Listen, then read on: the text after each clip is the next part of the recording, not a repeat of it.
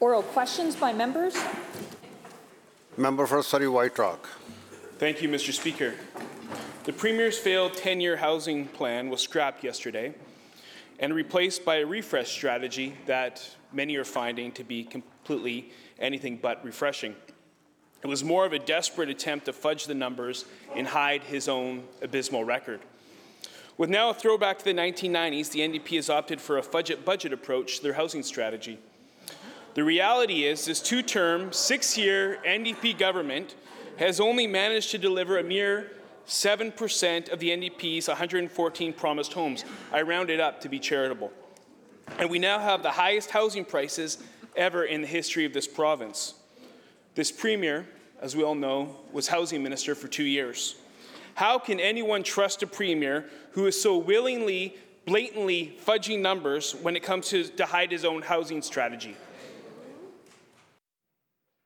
Members, be careful about the language as you portray your question. Premier.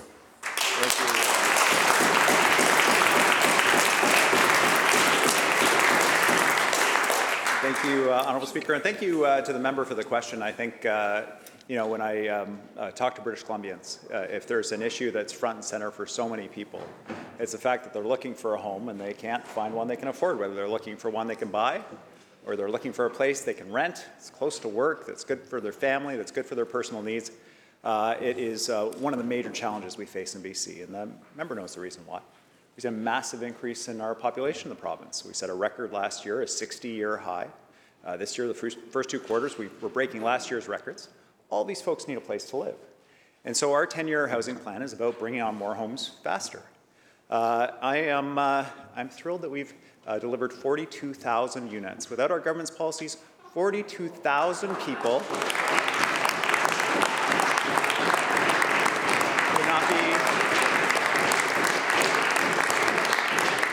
would not have homes.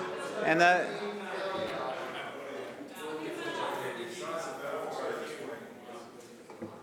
as just one example of the kind of housing that the members won't count when they analyze our numbers.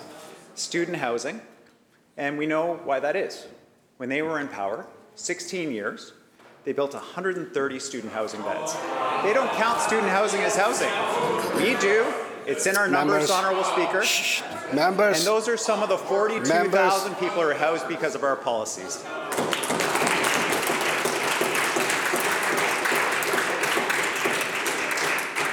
Member for Surrey White Rock supplemental. Thank you, Mr. Speaker. Well, let's be clear. After 6 years and 2 election campaigns promising housing affordability, the results are the highest housing prices and the highest rents this province has ever seen. It's a fact. It's a fact. What's also a fact is that you now need to earn over $270,000 to be able to afford a home in Vancouver. That's a fact. Renters are paying over $4,300 more a year under this NDP government. That is a fact. So instead of getting housed, people are getting hosed by this Premier and this NDP government, and it's completely acceptable.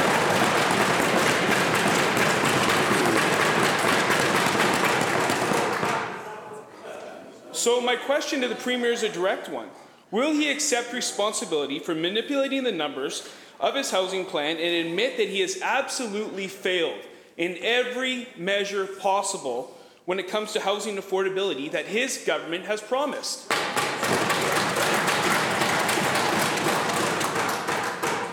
Premier. Thank you, Honourable Speaker. When we're talking about the 42,000 people that are now living in homes that wouldn't be living in them without our government's interventions, about 20,000 of those people are living in homes that used to be vacant under the policies of the previous government. Now, it was shameful. We stood up, when we were in opposition, we stood up again and again and we said, why aren't you taking action on absentee investors in our housing market that are leaving homes vacant, using homes as safe deposit boxes? They didn't take action, Honourable Speaker. We did.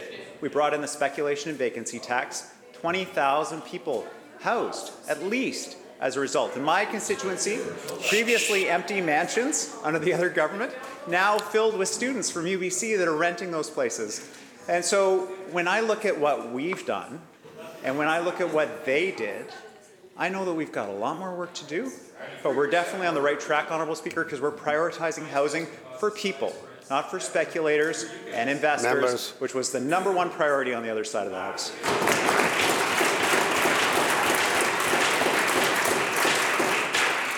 Member for Vancouver-Langara. Mr. Speaker, it's clear from this Premier, after 6 years of this government, the results are just not there.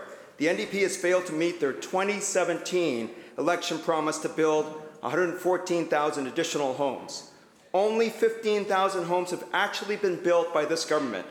While the Premier manipulates and overstates the numbers in his housing plan, the real-world situation is getting worse, with the highest housing prices in North America here in BC. CMHC says BC needs to build 570,000 more homes by the end of this decade alone.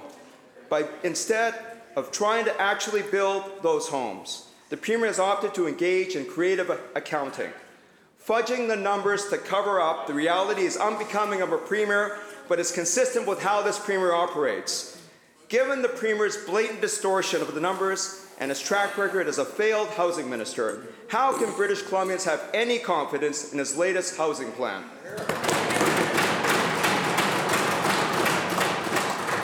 Premier. Well, thank you, Honourable Speaker. You know, I know the member knows the history of the BC Liberal government when they were in power on housing. It wasn't enough for tenants that their rent increased by inflation. The BC Liberal government added another 2% increase on top of that. When we got rid of that, we saved tenants. Families are saving on average $2,500 a year. Members will come to order, please. Let's listen to the Premier. But we know we have to bring more housing on. Populations go up because of our government's success bringing on jobs and economic activity in this province. Some of the lowest unemployment rates in the history of the province right now in British Columbia. People are coming here because it's a good place to live. They see our child care program and they're coming here. But yesterday's plan is all about bringing on more homes faster to respond to that. More townhomes, duplexes, and triplexes by increasing the ability for people to build with the same process, the most expensive housing, single-family home, they can now build with the same process, more attainable housing for people. Members, please. Making it more possible for people to have a secondary suite, making it legal for them to have a secondary suite in our province. Speeding up permitting so that housing can be built faster, more homes and services near transit that people who actually use transit can afford to live in, because we're buying not just the footprint of the station, but the whole area around the station. Honourable Speaker, there is so much work that is underway. The plan takes it to the next level. I'm excited about it. British Columbians are excited about it. And I wish the opposition would support this kind of initiative. And I really wish that when they were on this side of the House, they would have started this work.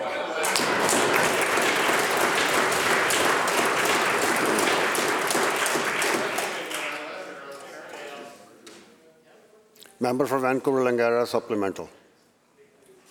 Thank you, Mr. Speaker. Well, the Premier continues to go on great lengths to pad the numbers, and he continues to do that here in this chamber.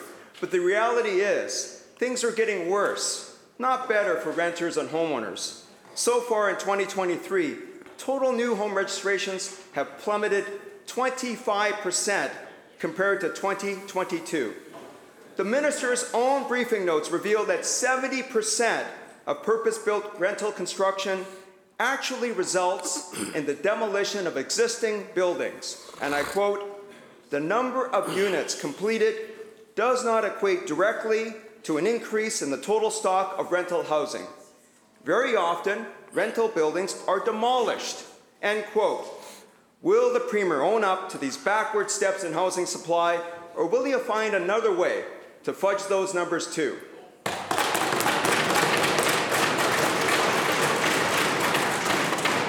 Premier.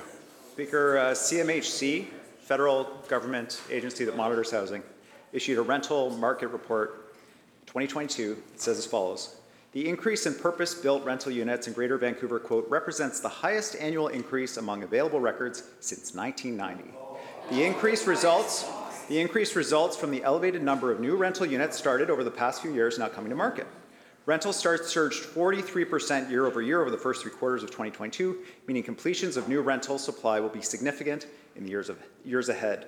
Metro Vancouver, in their data report, December 2022, quote, rental construction is at a 20-year high after more than a decade of historically low levels when? In the early 2000s, Honourable Speaker.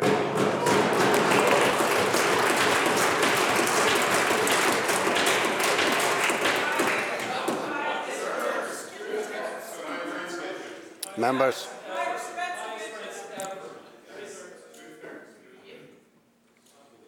House Leader of Third Party.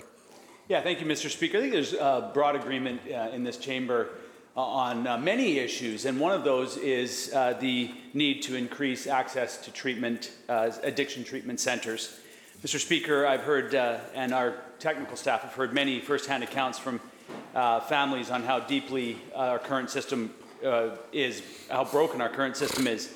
Private facilities charge $20,000 per month without any oversight from this government. The private mental health and addictions facilities are completely unregulated, leaving desperate families vulnerable.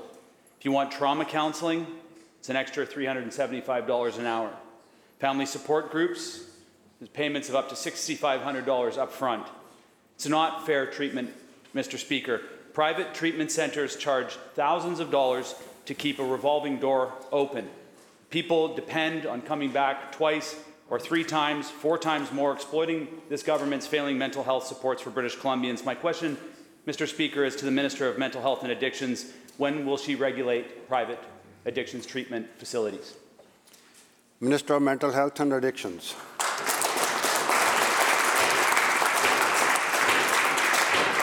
Thank you very much, Honourable Speaker, and I thank the member for the question. I think this issue has certainly come to the fore over the last number of years. We know that when we formed government in 2017, we did inherit a system in which the recovery house sector had been deregulated by the previous government, and that allowed for a proliferation of operators that were functioning under a very loose set of rules and standards. We have moved to correct that situation. We brought in a more clear set of regulatory standards in 2019, along with a more structured approach to the per diems, and increased the per diems so that we could ensure that there is a higher and standard of quality and of services that British Columbians can expect from these facilities. And we know that there is more work to do,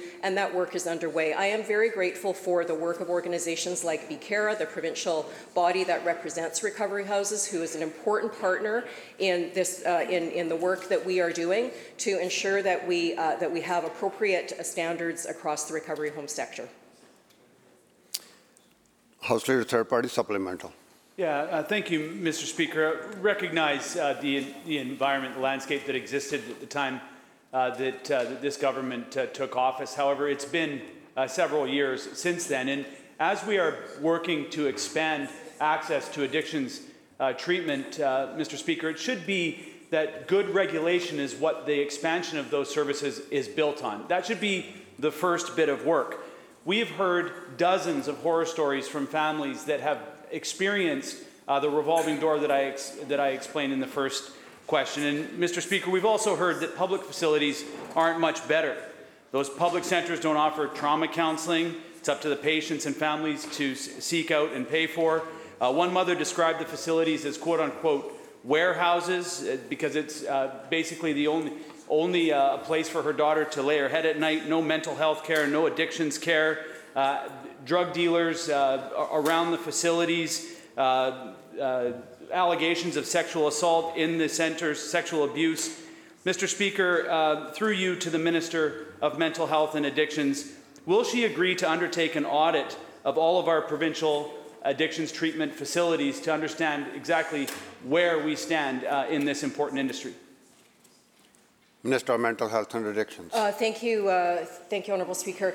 One of the important measures that we have taken with respect to the regulation of the recovery home sector, which is an important part of the treatment and recovery landscape in our Pathway to Hope plan, our 10-year plan for addressing mental health and addictions in the province, is to ensure that we have a robust approach to not only regulation but to enforcement, and so we've increased the number of officers who in the health authorities who are responsible for inspecting and enforcing the regulations across that sector. So that work is happening at the same time as we were having conversations with that sector about improving the regulatory framework that they're operating under. And Honourable Speaker, I do think that it's important to reinforce that we have a continuum across which we are working in this area. We have health authorities who are delivering services. We have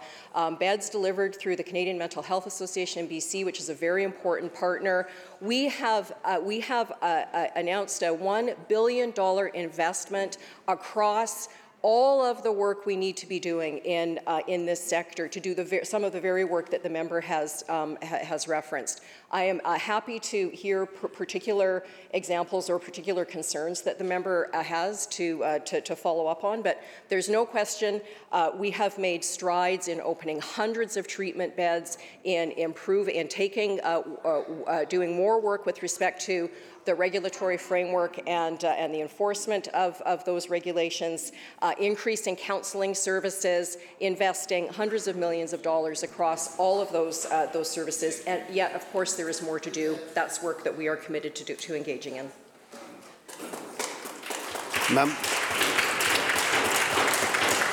Member for Kelowna Mission. Thank you, Honourable Speaker. Well, back in 2018, the NDP promised to deliver 1,500 homes for women fleeing domestic violence, but they haven't delivered on that promise. A year ago, the Premier re-promised to fix this lack of action when he was in housing estimates saying, and I quote, "Personally, I would like to see us make more progress in the Women's Transition Housing Fund. 155 units are open, so I'm working to ensure that the Transition Housing Fund is meeting the needs of the sector." End quote. Since that time, we've learned that the Premier managed to open just 33 homes. All the while, rates of intimate partner violence have skyrocketed. Amy Fitzgerald of the BC Society of Transition Houses says that they are very concerned about the lack of results given the increased rates of intimate partner violence that they see in BC. Will the Premier explain to transition housing providers like Amy and all the women and children that they serve why he is trying to fudge his housing numbers instead of delivering results that matter on promises he made? Premier. Thanks, Honourable Speaker. I take the member's critique seriously. This is a category where I wish we had been able to open more units. But we are working aggressively on the issue of gender-based violence. We have a gender-based violence action strategy. We're working closely with agencies that support women fleeing violence. And we know that housing availability generally is a huge issue for women fleeing violence. When we open more housing, when we make housing more affordable and available for people, it means they can leave abusive relationships. It means there's a place that they can go. But I take the member's critique seriously. We've got more work to do. I don't pretend our government is perfect in every category at all.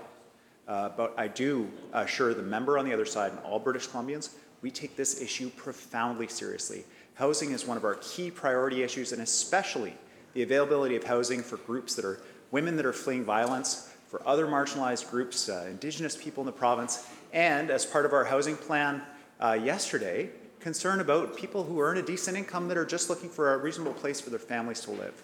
This is a multifaceted housing strategy. We're going to redouble our efforts, and 42,000 people in this province at least have new homes because of our government's policies, but we know we've got a lot more work to do.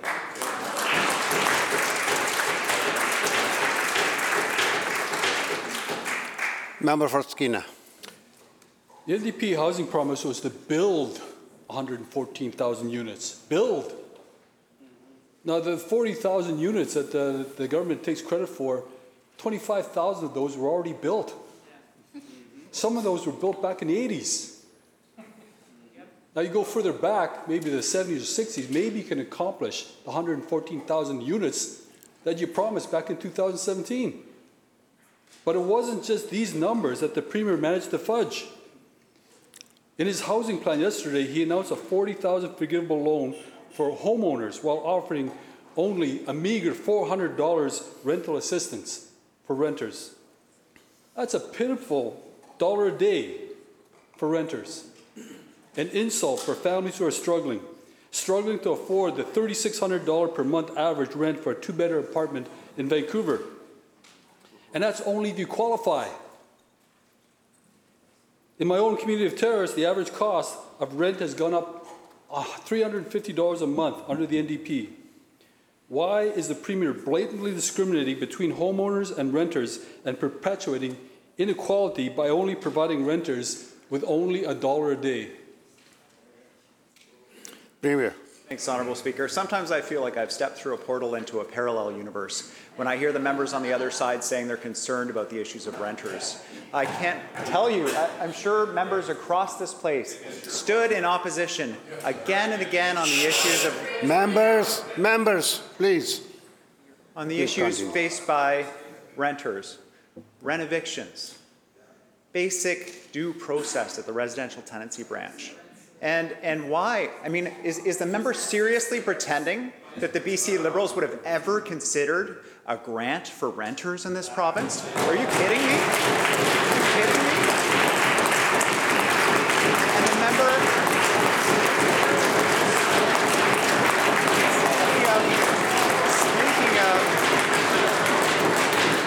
Speaking of support for families, an average family...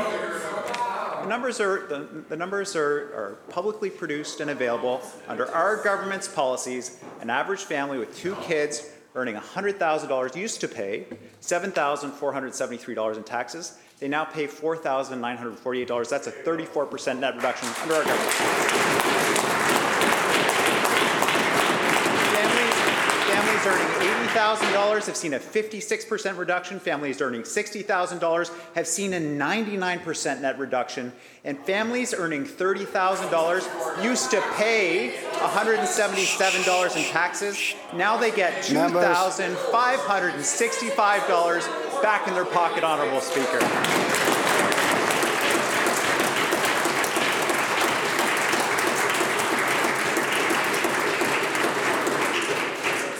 Member for Kootenay East.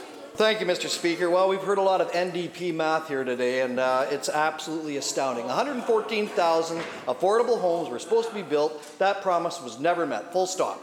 There's no getting around that with even NDP math. The Premier's attempt to fudge his housing numbers and cook the books at BC Housing is insulting to families in the East Kootenays. I received a letter from Daylene Bybee from Kimberley, who learned she was losing her rental unit. Daylene says, quote, I am a newly single mom with 2 teens. Instead of being carefree teens, they will both have to have jobs and contribute to household expenses if we have any hope of being homeless. Who can afford a $500,000 home as their first home? What is going to happen to the next generation of children? End quote. Can the Premier tell Daylene why he is more focused on fudging the numbers in his housing plan instead of delivering results for her and her kids?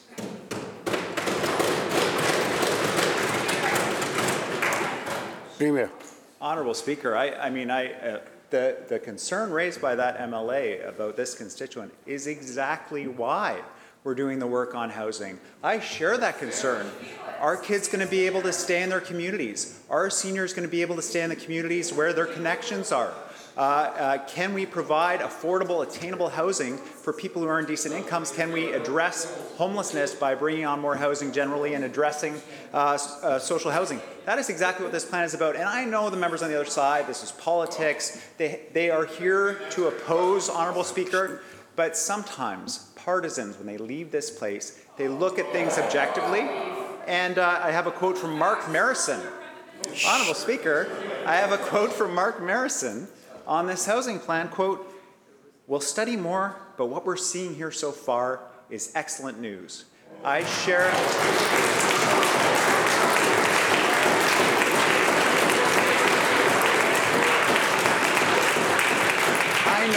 I know that families are struggling. I know that members... Members. The members... Members on both sides. I got 2 pages of quotes, Honourable Speaker. I'm happy to provide lots more. Keep asking the questions. It's a great plan. I know families are struggling. My colleagues know they're struggling. We're working every day for them, something that the other side never did.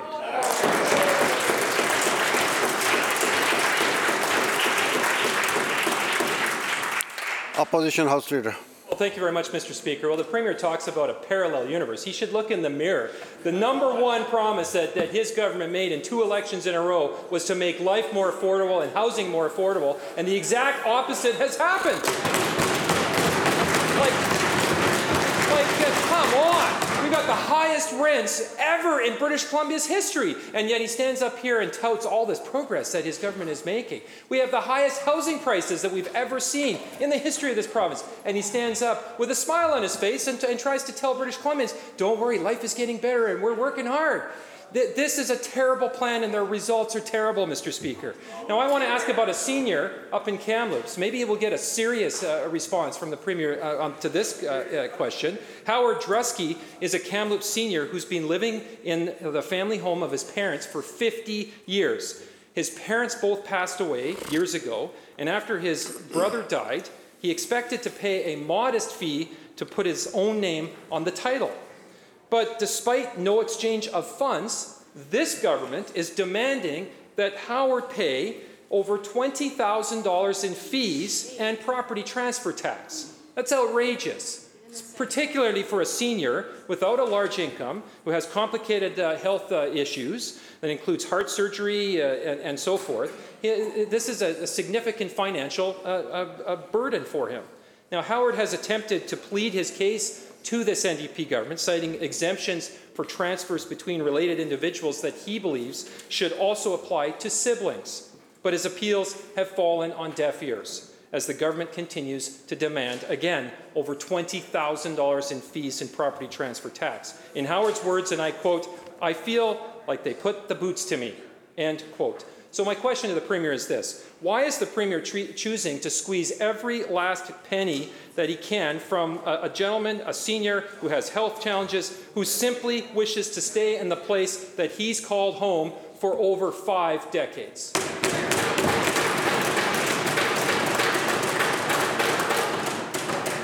Premier. Well, thank you, Honourable Speaker. I'm happy to look into the case the member raises. It sounds very concerning to me. And you know, in terms of his introduction to the question, what has our government done around affordability? For some reason, I'm reminded of what we've done on ICBC. We took a Crown corporation that was losing more than $1 billion a year, putting pressure on government finances, unsustainable. We've turned it into a Crown corporation that's delivered savings of about $500 on average to BC families, and we've frozen rates for 2 more years. Now, I think that's good. Now, to the member's point, we're seeing global inflation, we're seeing rising interest rates, we're seeing rising food costs all around the world. As a government, we're not going to be able to solve all of those problems, but we are able to support people with the costs of daily life wherever we can. And that's the work we're going to continue to do, including supporting MLAs like the member when they raise cases, concerns of their constituents. Happy to look into them and see if we can assist. Member for Cariboo-Chilcotin. Well, thank you, Mr. Speaker. Certainly these comments have been raised before, and they will be continued to raise in the future. The fact is, Mr. Speaker, housing is a colossal mess under this 2-term government. The Premier has a consistent pattern of manipulating and failing on housing. In Parksville, BC Housing falsely claims that the supportive housing residents being evicted are offered alternative housing. Residents are saying that's just not true. One resident, Dan Hogan, says, and I quote, "I'm a pensioner and I don't feel I should be treated like garbage. I paid my taxes when I was working. Why do I have to put up with crap like this?" End quote. The Premier is neglecting the housing needs of seniors right across this province. Eileen Batty is a senior from Williams Lake who writes that she can't keep up with the dramatic increase in housing costs. And I quote, "Clearly, the provincial government is not supporting seniors Seniors are in need of support. They need it now. End quote. Will the Premier explain to Dan in Parksville and Eileen in Williams Lake why he is more focused on fudging the numbers of this housing plan instead of delivering results to the seniors of this province?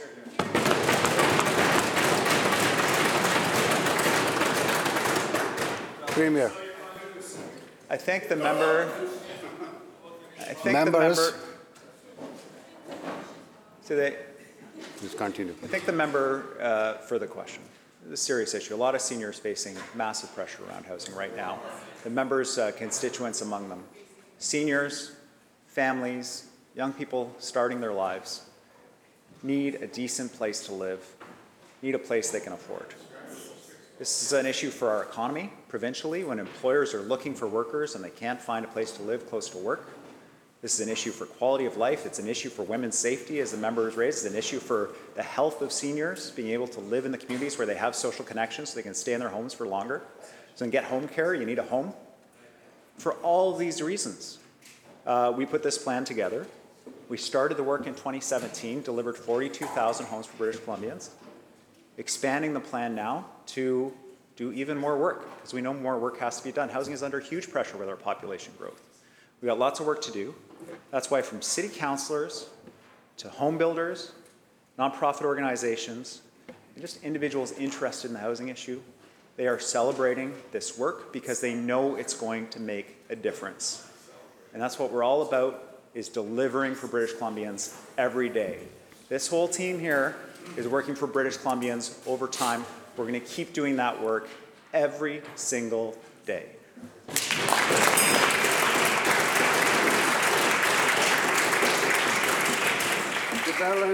Members